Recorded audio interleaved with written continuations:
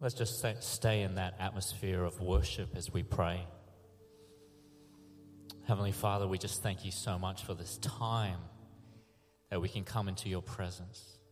And Lord Jesus, we thank you that you made it possible. You made the way open for us to come into your presence. Thank you for the promise that you give to us, that where 2 or 3 are gathered in your name, that you are in our midst.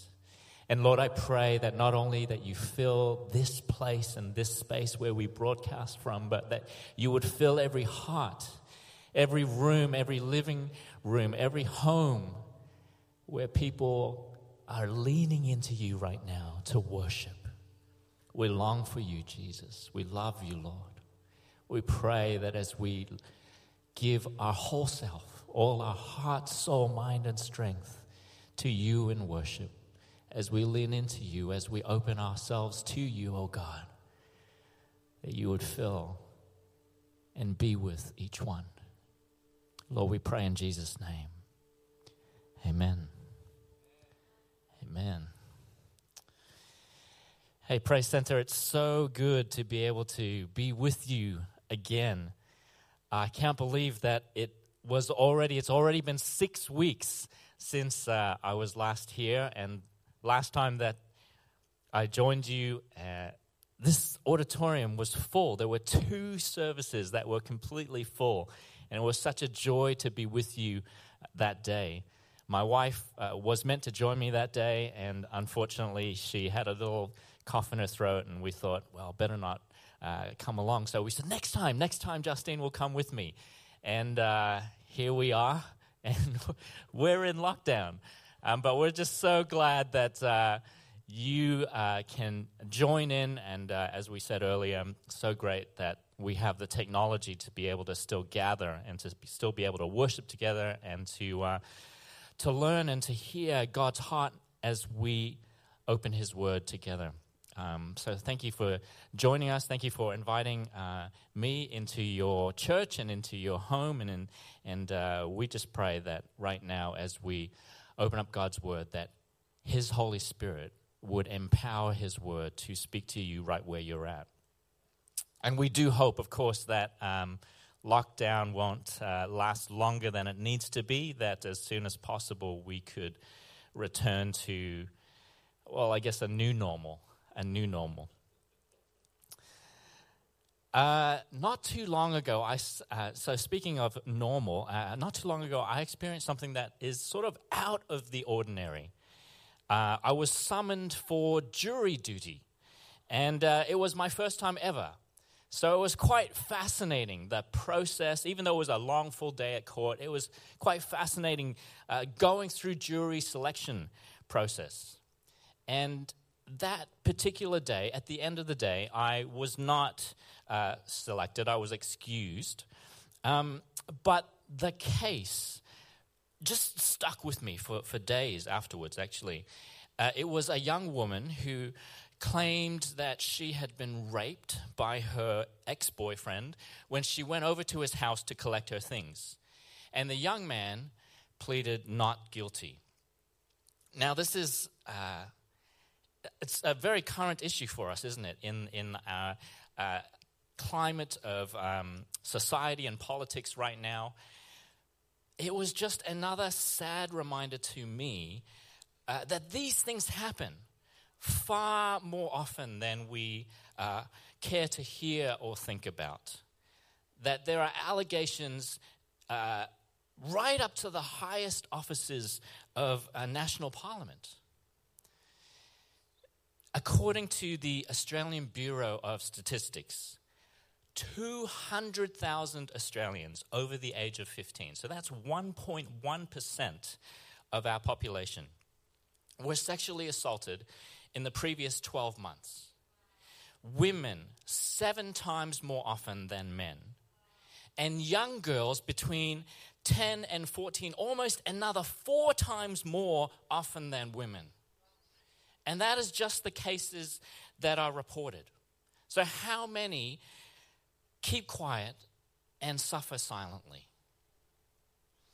And literally, Lives are at stake. If you think about someone who survives such an experience, the physical and emotional toll on victims, the mental health issues lingering for years afterwards, and in some cases, as we have heard, leading to suicide. And then on the flip side, lives and livelihoods are also at stake for the accused. For example, there was a well-publicized case in America where a standout high school athlete was accused by a classmate of rape. He was immediately expelled, and then in court, facing a possible 41 years to life in prison, his lawyer advised him to plead no contest. And so he took a plea bargain that included 5 years in prison, 5 years probation afterwards, and being registered as a sex offender.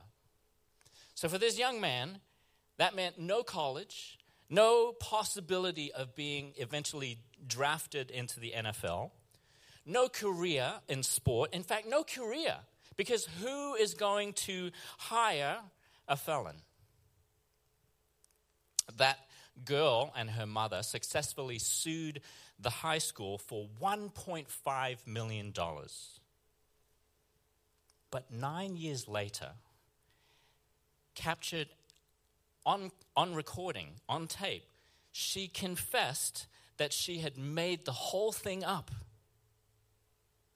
And so 10 years after the fact, this young man was finally exonerated, but essentially he'd lost 10 years of the best years of his life, which he can never get back.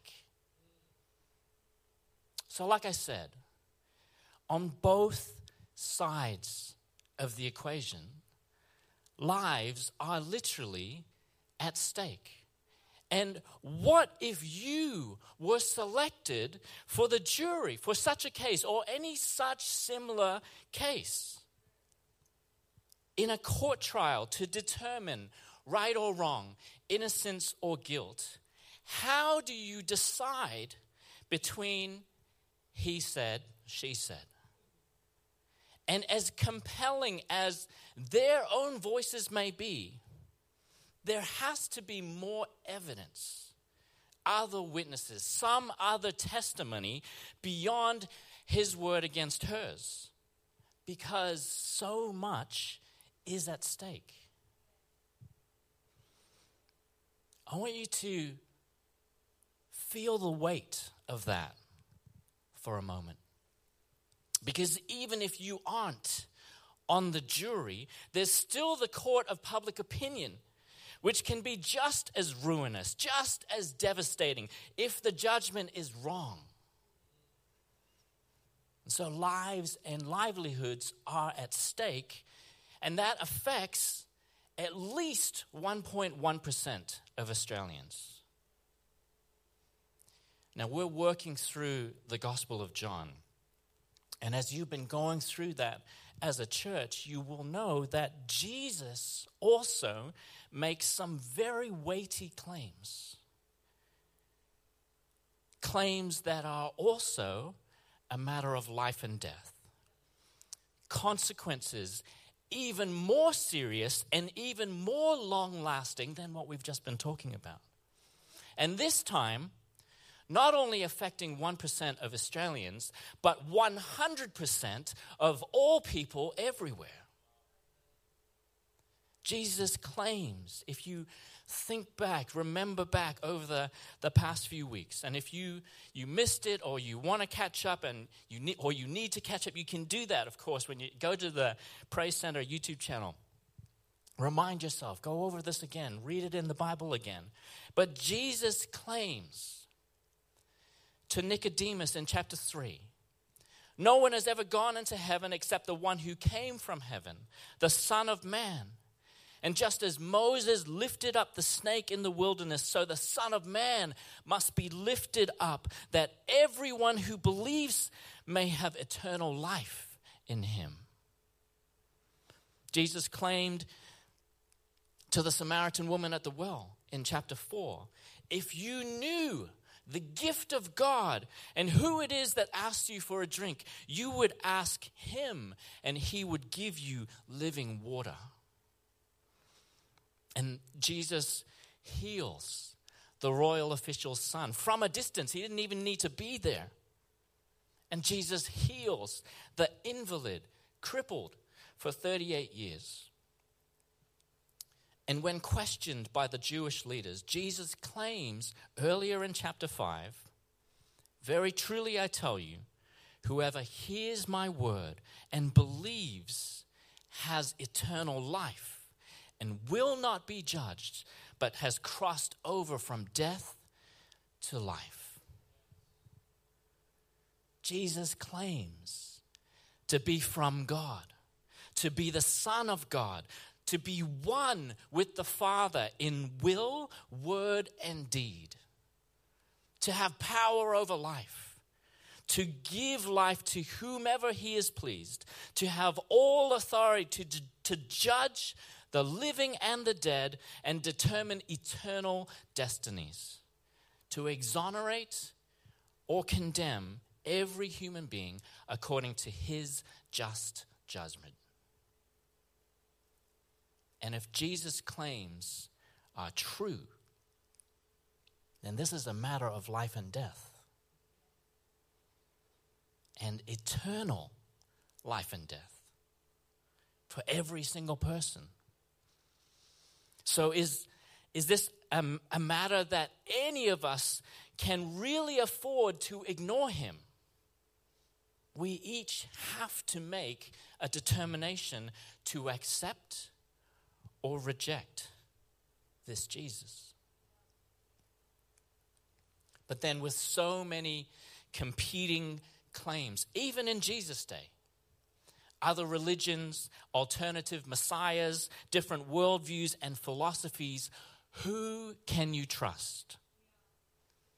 And when it comes to Jesus and his claims, is it just Jesus' word against someone else's, anyone else's?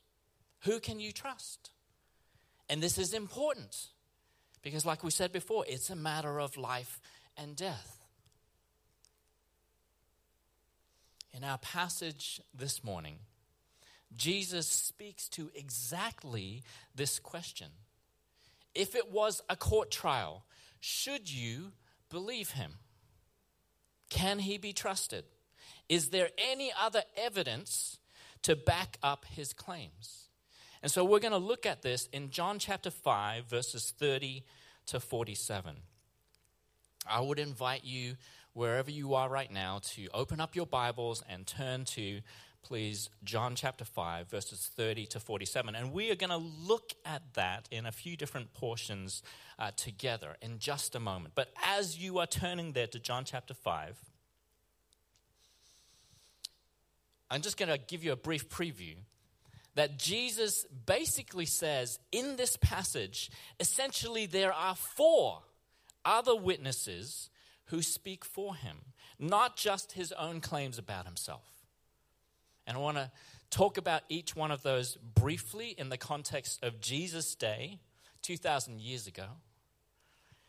But then also explore what are the implications for us today in modern Melbourne 2021, where, of course, we live in a society where there are just as many competing religions, worldviews, and philosophies. So who's right? Who can you trust? How do we decide fairly and objectively? The 4 sources that we're going to look at, the 4 testimonies that Jesus mentions, are first of all John the Baptist in verses 33 to 35. His works, Jesus' works in verse 36. God the Father himself in verses 37 to 38. And then Scripture.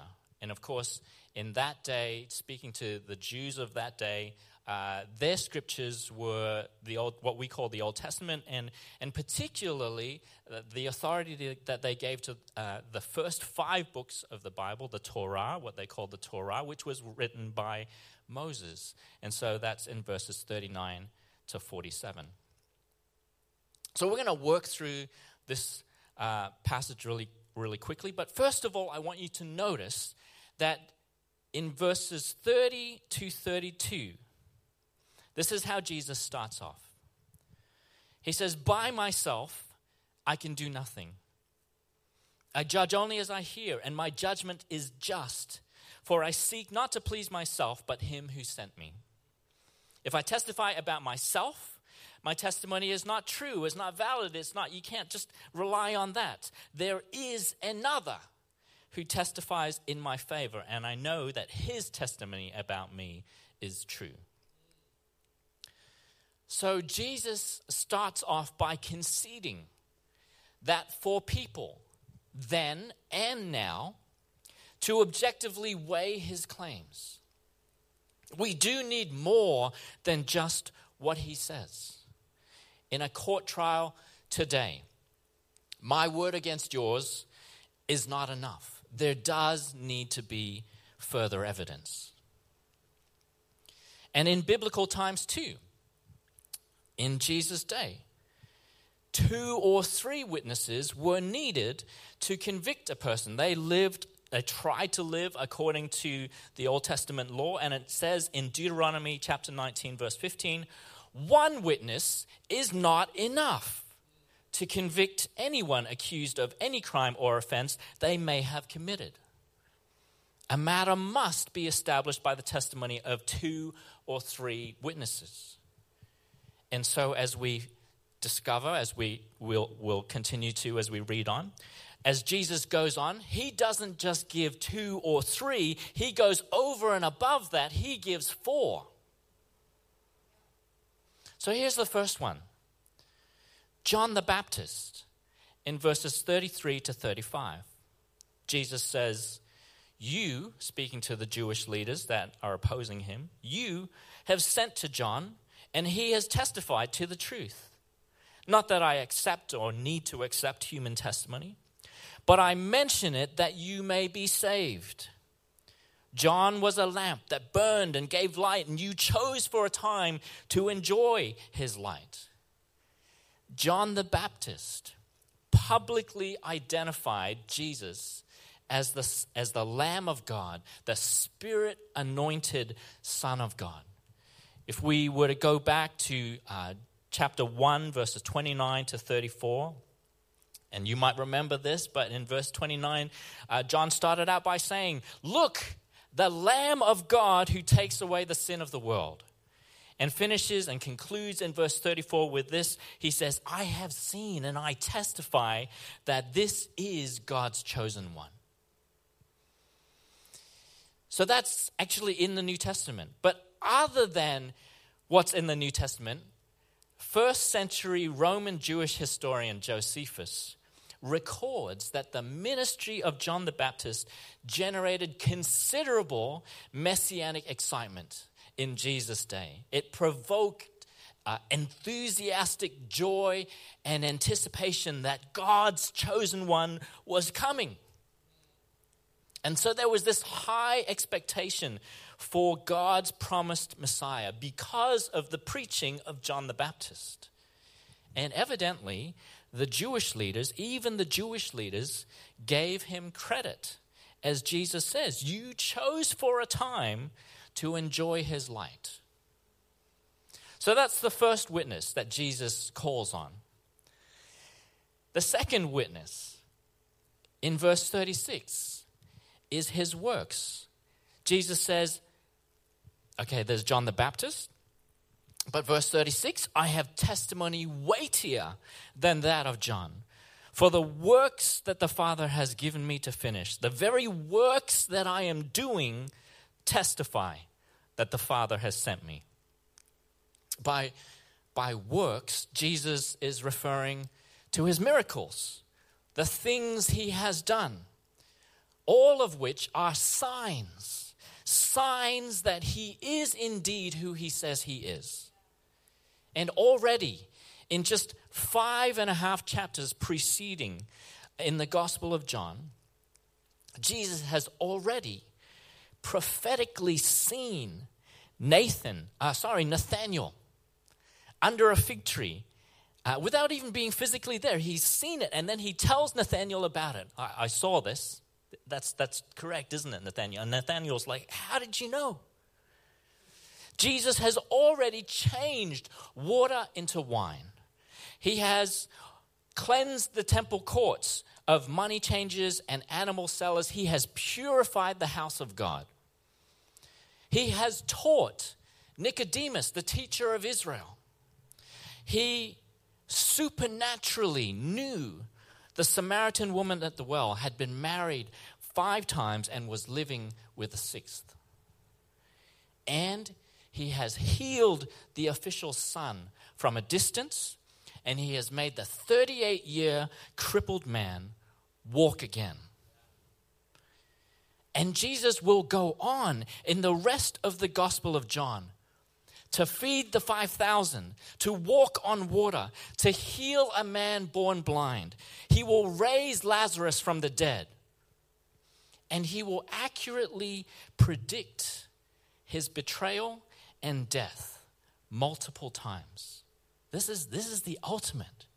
Jesus will die on a cross exactly as he predicted, and 3 days later rise from the grave exactly as he predicted.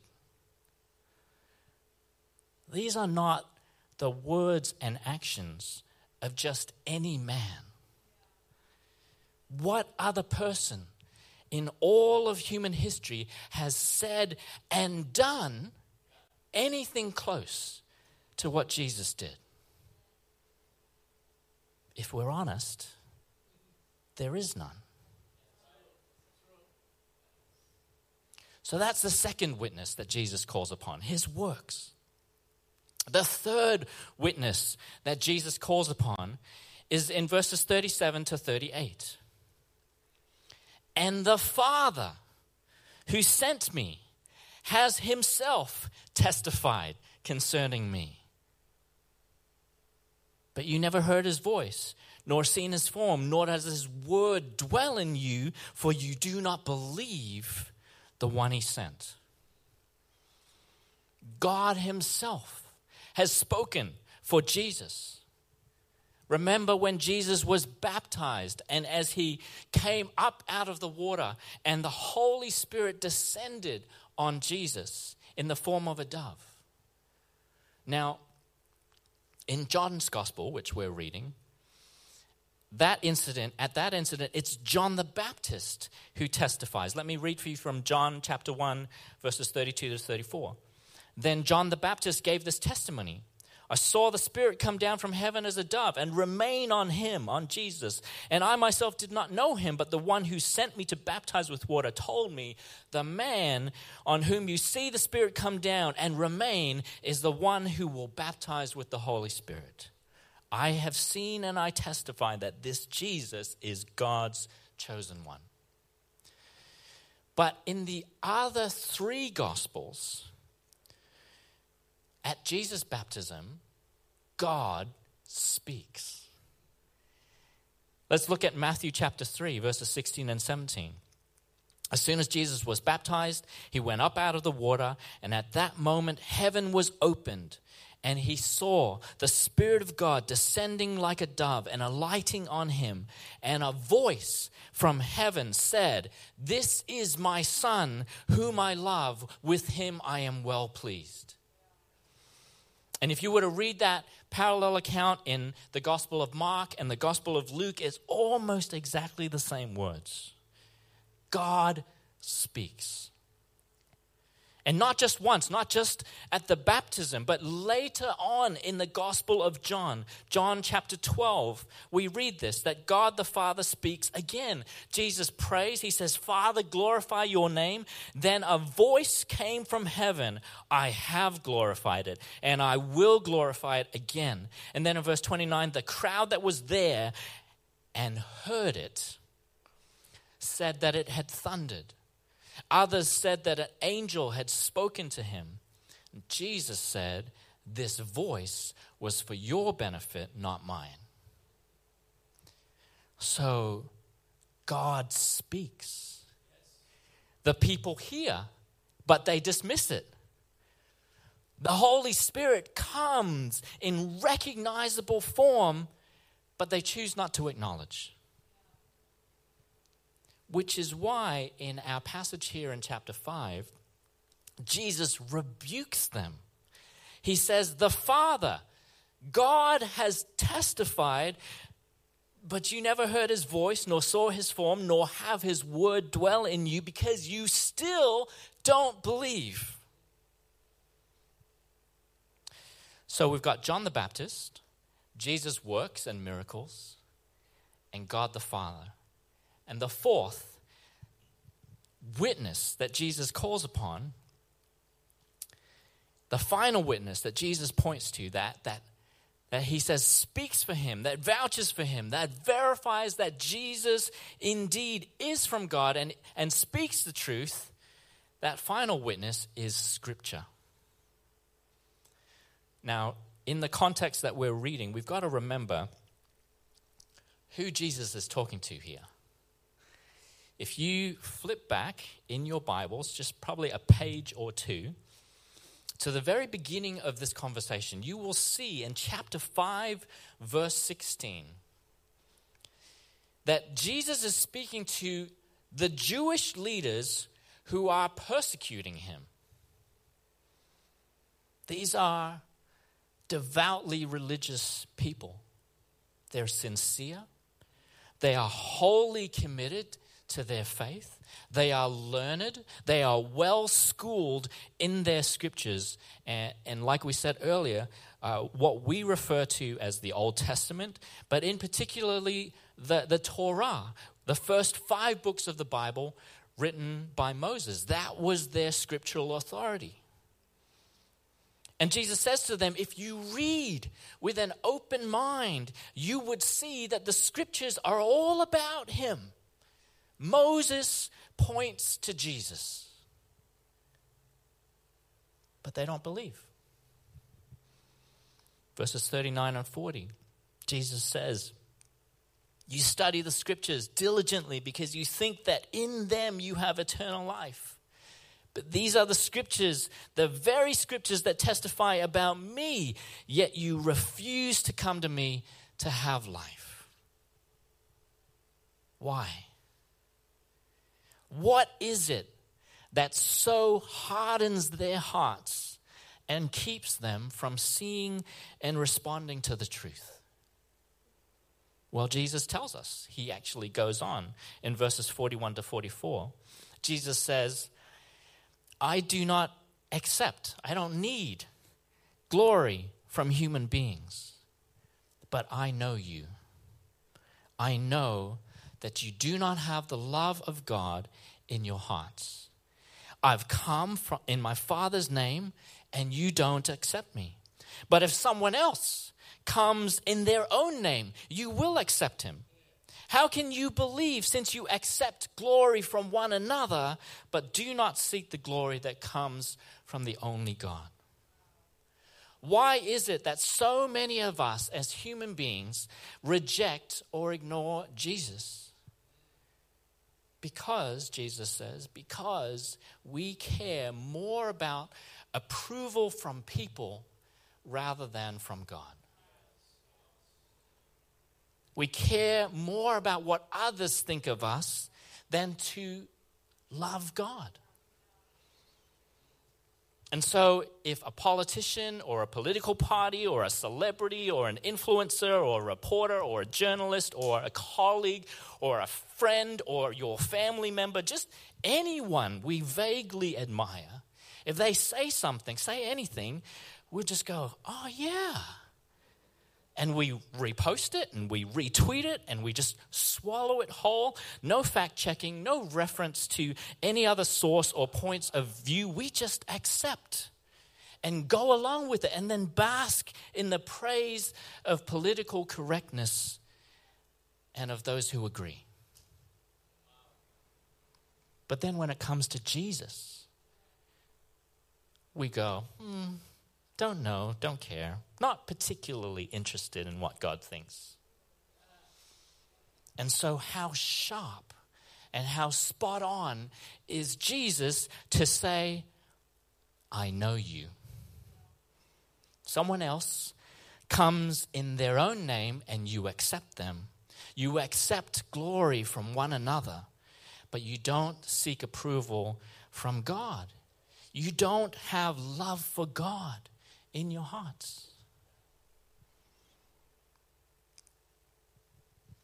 What do we do with this in modern day Melbourne 2021? Again, with so many competing religions, worldviews, philosophies, and an increasing number of people identifying as having no religion. Who can you trust? More specifically, can Jesus be trusted? Is he to be believed?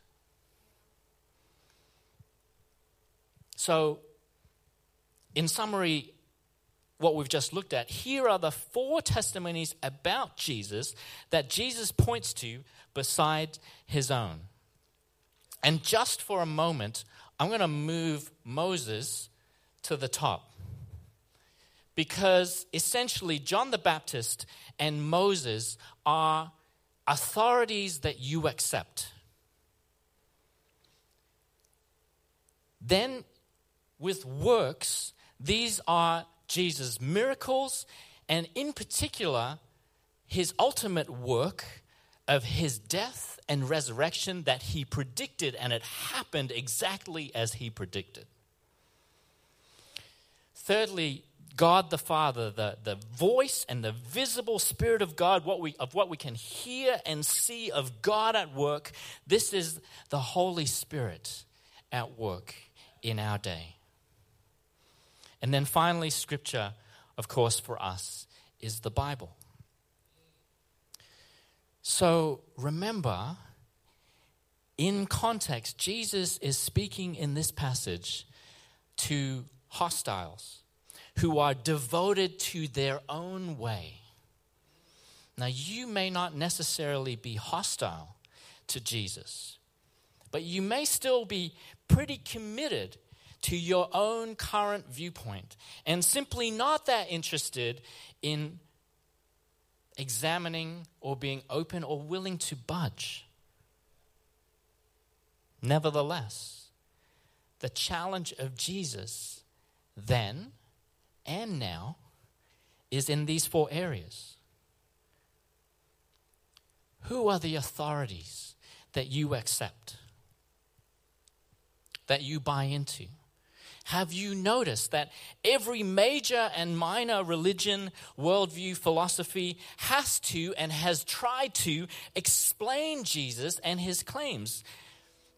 So if your accepted authorities are grappling with how to explain, how to include or exclude Jesus, why would you dismiss Jesus without a second thought? If you consider yourself non-religious, that you're a rational thinker, that you rely on science and evidence, I want to put to you, again, there is so much evidence beyond Jesus' own words. Then be rational and scientific. Examine the evidence. Don't ignore it or gloss over it. See where that leads you. Secondly, the miracles of Jesus. Now, these are best recorded for us in the Bible, but not just in the Bible. Secular historians from Jesus' time have also documented that he was a miracle worker and a healer. So how do you explain the miracles of Jesus? And in particular, the death and the resurrection of Jesus. Who else in all of human history has done that? And when it comes to God at work, the Holy Spirit at work in our world that we can tangibly see and point to, how do you explain the transformed lives of countless followers of Jesus by the power of the Holy Spirit. Habitual liars start telling the truth. Cheaters come clean. Unfaithful spouses become devoted. Lazy workers work hard. Self-centered individuals show compassion and care and generosity.